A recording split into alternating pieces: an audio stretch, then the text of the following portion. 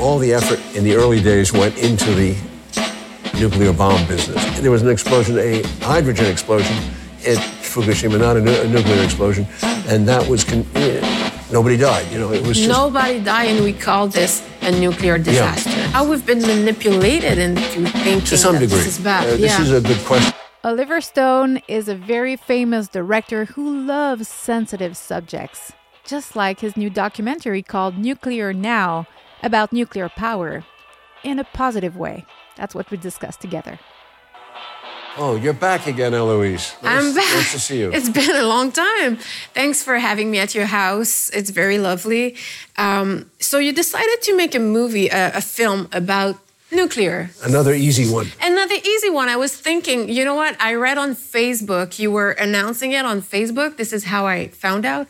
And I thought, how do? You always pick those sensitive topics. You always go for the taboo. It's perhaps my interest, but yeah.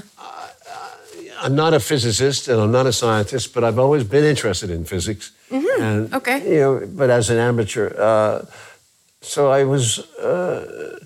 Obviously, climate change has been the biggest issue of our time. I thought so, and I think that is still the biggest political issue of our time. And people are not thinking about it because they always put off the disasters in the future. But it doesn't look very promising unless we do something about carbon dioxide. Mm-hmm. So in the course of all these discussions, news stories, there was a book that came out, I think 2019. It was called A Bright Future by Josh Goldstein and a Swedish scientist whose name is very difficult to pronounce. Sven was his first name. Anyway, these two, Josh is a political scientist, humanitarian, and Sven is a scientist. They wrote this book, very short book, very easy to read, and it really goes into the nuclear energy issue and the future. And it says, okay, we're trying very hard with all these renewables. We're trying with sun, and we're trying with wind. I'm sorry, it was sun and with wind. Wind. Yeah. Sun, wind. Yeah. Let's. So we're trying with this. They made the point that okay, with renewables, which are sun and wind and hydro, we're trying to reach this level at by 2050, which the International Government Panel on Climate Control, has come out and said if we don't cut our carbon emissions by 100% by 2050, it's going to be impossible to come back from. This is a shifting point. Mm-hmm. So let's take this 30-year model. That's what they said in the book. So they took the 30-year model and said, how do we get there? Right. How do we get rid of these CO2? And unfortunately, the graph shows that from 2000 to 2020, when renewables were being pushed hard by the German government, among others, and various governments, it was discovered. Let's say renewables were discovered around the time, really discovered and pushed by the time Al Gore's film came out in 2006, was it? Yeah. The Inconvenient Truth, which very powerful film. It affected people. It did. But from 2000 to 2020, it hasn't made a difference. We built and we spent $3 trillion on renewables, putting up windmills, gigantic windmills as big as the Eiffel Tower, putting up fields and fields of solar panels. I mean, huge amounts. Yeah. And they produce good energy, but they don't produce on a regular basis. Right. They're subject to weather conditions. Right. And that is a real problem because when they go down, when they're not used, what do? They substitute gas.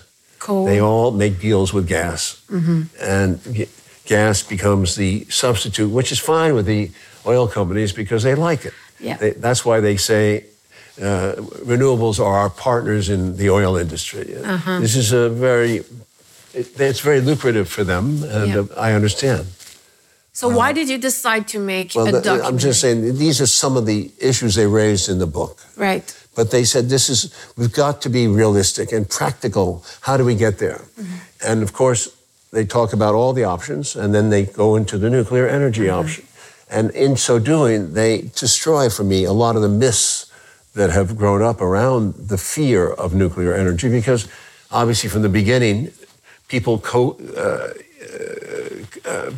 combined the fear of bombs, nuclear bombs from World War II, with the fear of nuclear energy. But as we show, that's not realistic because a nuclear bomb has to have enriched plutonium. I mean, that's the only way to get it made.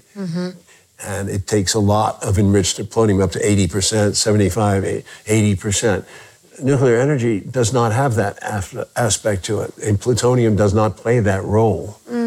So it's a whole different process and we solved the nuclear energy problem back in World War II, basically. Enrico Fermi, an Italian physicist at the Manhattan Project, he proved that you could have a chain reaction and you can control it. You can control a chain reaction, which is what a nuclear reactor is about.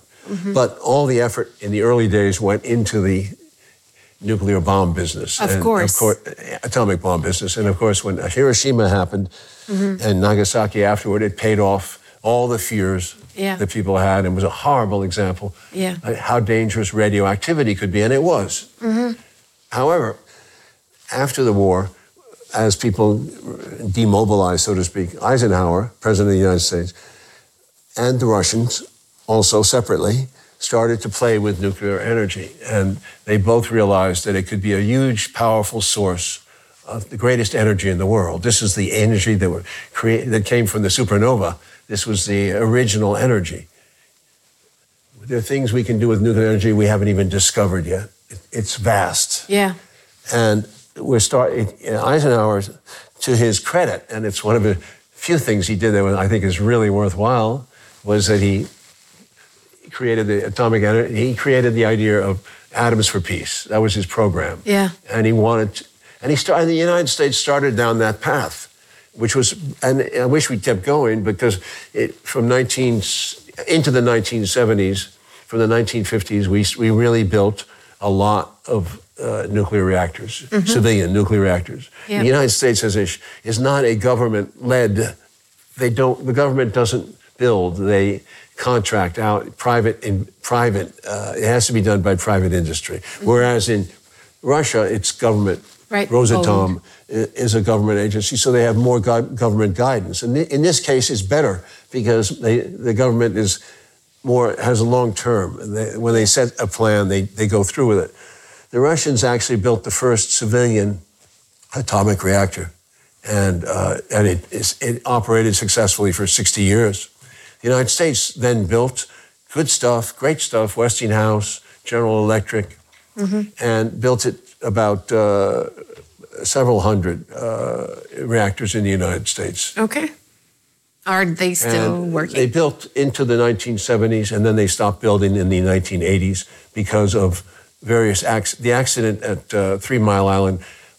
Nothing happened. Nobody died. Everything worked. The reactor contained all the radiation. Nobody died from it, but the panic was enormous. The film came out. The China Syndrome was out at the same time. One thing kicks off into the other.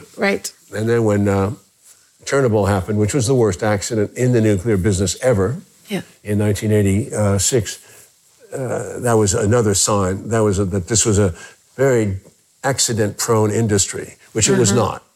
And we go into the charts and the figures, and we show the accidents that happen in the nuclear industry versus the oil industry, versus the coal industry, versus gas industry, and there's no comparison. There's no comparison on the amount of incidents and deaths. The lowest on the scale is nuclear. 50 people roughly died at Chernobyl from the original exposure to radiation. They were poorly trained and poorly equipped, and the reactor itself was not built correctly. Did not have the right containment structure. So it is over. Let's say the Chernobyl reaction was magnified, even tripled by the recent HBO effort, which was a horror movie. The fiction, right? It's fiction, and we go into that issue in the film. We talk to the Russian scientists and what really happened there.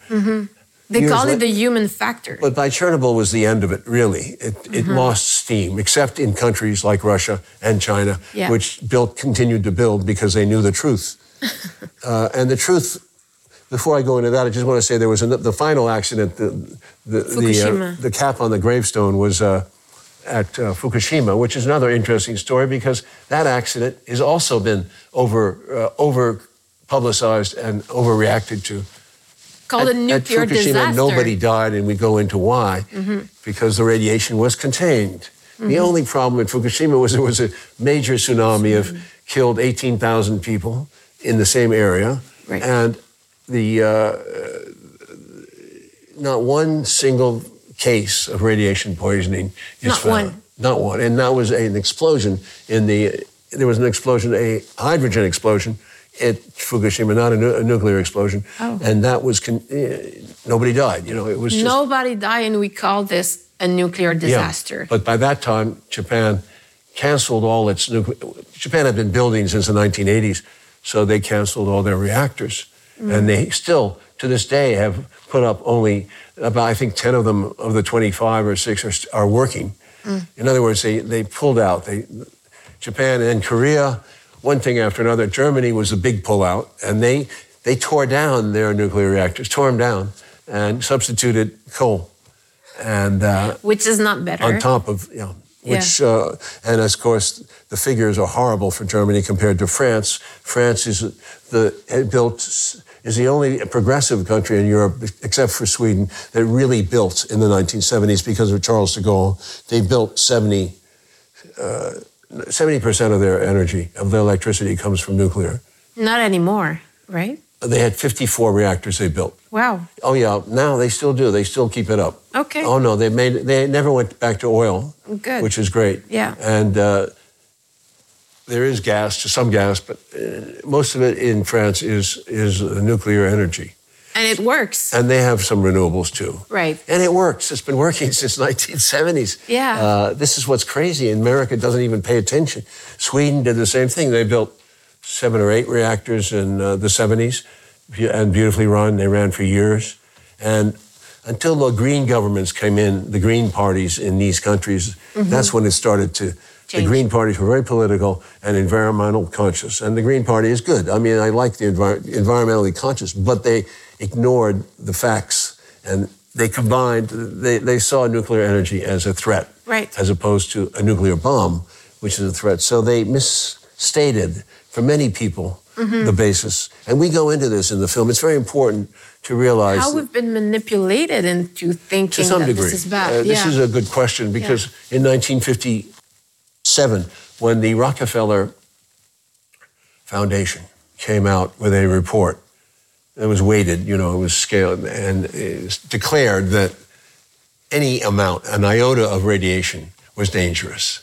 So even the sun is dangerous, basically. Everything. The sun is dangerous. Everything. Yeah. And as you know, we go into what radiation does. Radiation is a positive. It warms the planet. It keeps us safe too. It keeps the planet safe. And overall, low levels of radiation are everywhere. They're in your background radiation. They're in granite.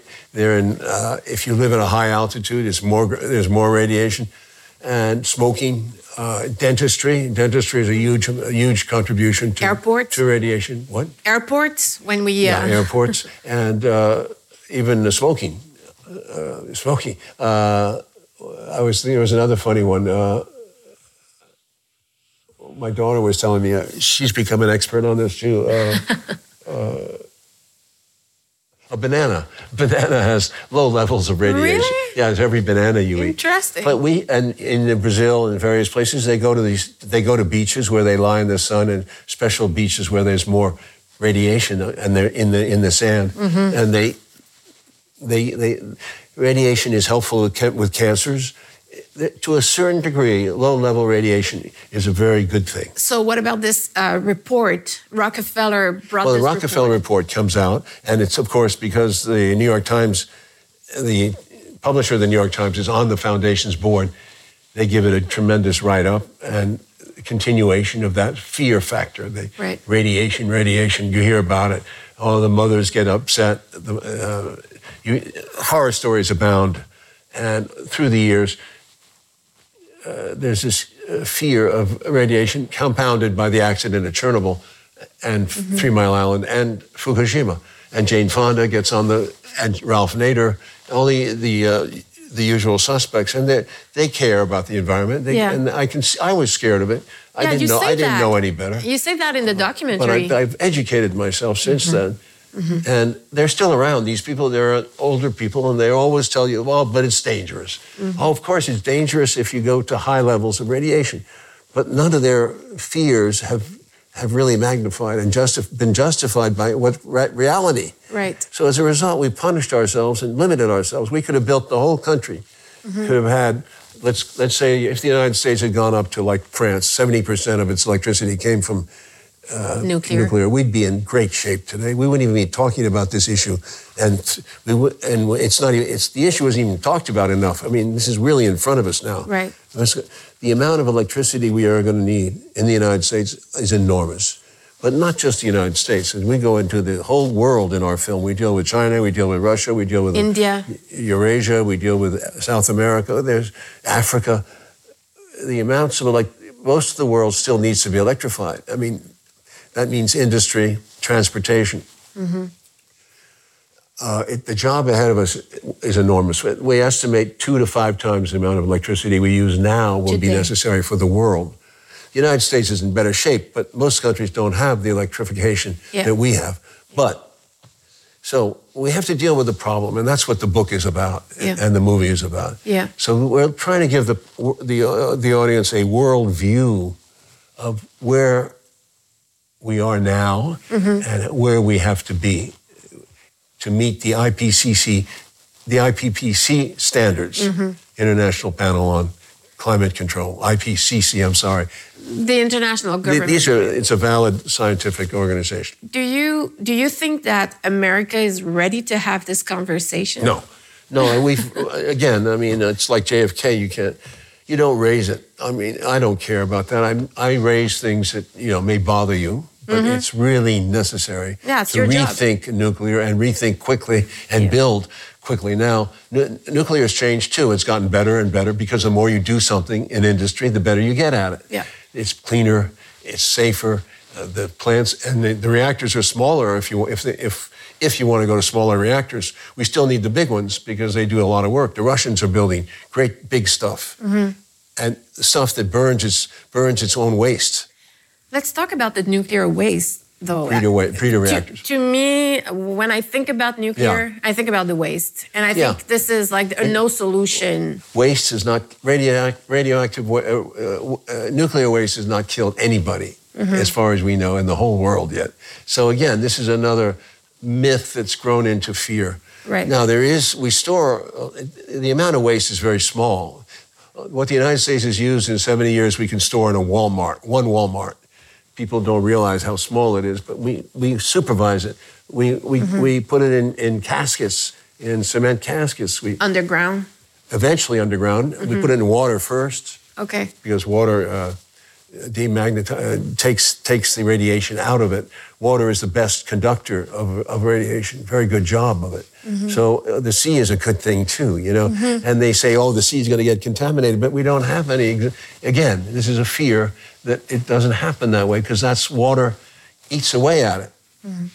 Radioactivity itself is short-lived. The curve drops off very quickly, much more faster than oil and gas products. Yeah. So, and by the way, you can include, sun, what do they call them? Reflectors. The solar panels? Yes, I'm sorry. No worries. Including the sun panels, they don't decay. They decay much slower than radiation. So we have all these facts come out, and what we have to do now is basically build as fast as we can, like an airline industry, where you have to stamp out reactors of all kinds. Ideally, a country sticks to one design because it makes it better. That's what the Japanese and the Koreans did, and the Chinese. They built cheaper. The United States, because we had no government supervision, we built all kinds of reactors. Right. We're an innovative country. Our scientists are amazing. I went out to the Idaho lab, and we saw some of the new designs.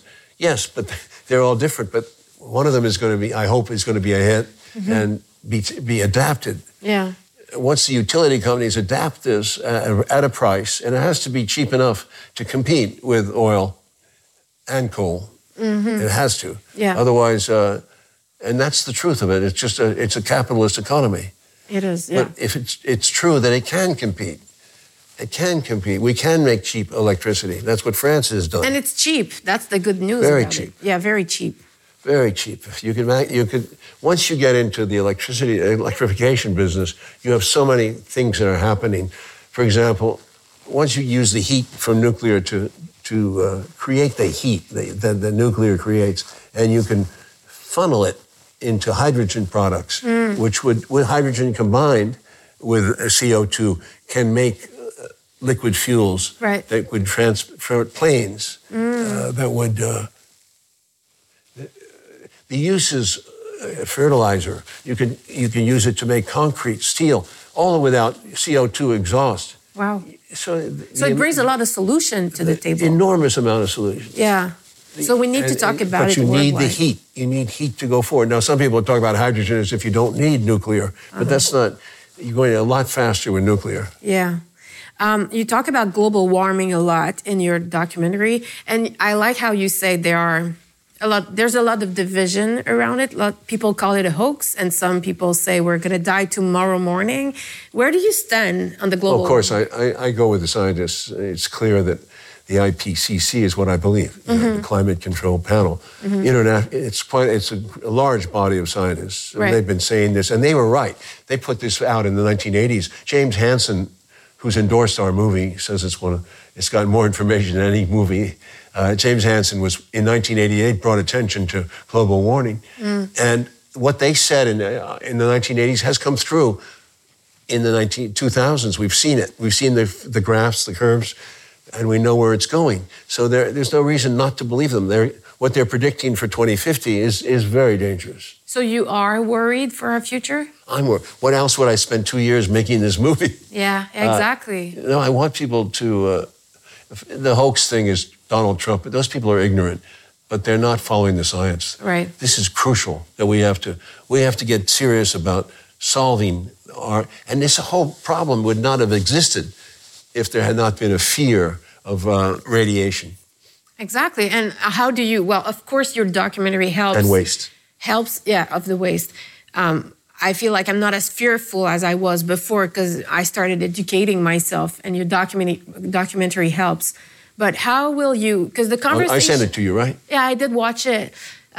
So what we see in the documentary, the world seems to have the conversation about nuclear, but here it's like we're not at the same place. So what's it going to take? So we can, of course, your documentary will help. This is it's like, what does it take? It takes it takes marketing, I guess, publicity, all those things. You Influencers, have to get. Ideally, the film will be seen everywhere. That would be the ideal. Yeah, hopefully. And discussed. And people should be reassured about things that they don't know about. They believe. People tend to believe the worst of everything. Well, you say at the beginning of the documentary, you say there's nothing to. Marie Curie said there's nothing to fear, only things to understand. Yes. And I feel like that's Marie Curie is the patron saint of nuclear. Exactly. She discovered radioactivity. Yeah. And she saw its benefits. Yeah, and that was a while ago. Marie Curie is a woman. Another woman was Lise Meitner. 1937 discussed theoretically the chain reaction idea. So women played a huge role in this. And way to go. Women should be really on the forefront. They're the most scared of nuclear. Men tend to accept it more, in America anyway. But women should be on the forefront because this is really going to ensure your babies are going to make it into the future. Exactly. Yeah. So, thanks for doing this for my baby and all the babies in the world. And thanks for the impact you're having. And thanks for having me. Thank you very much, Eloïse.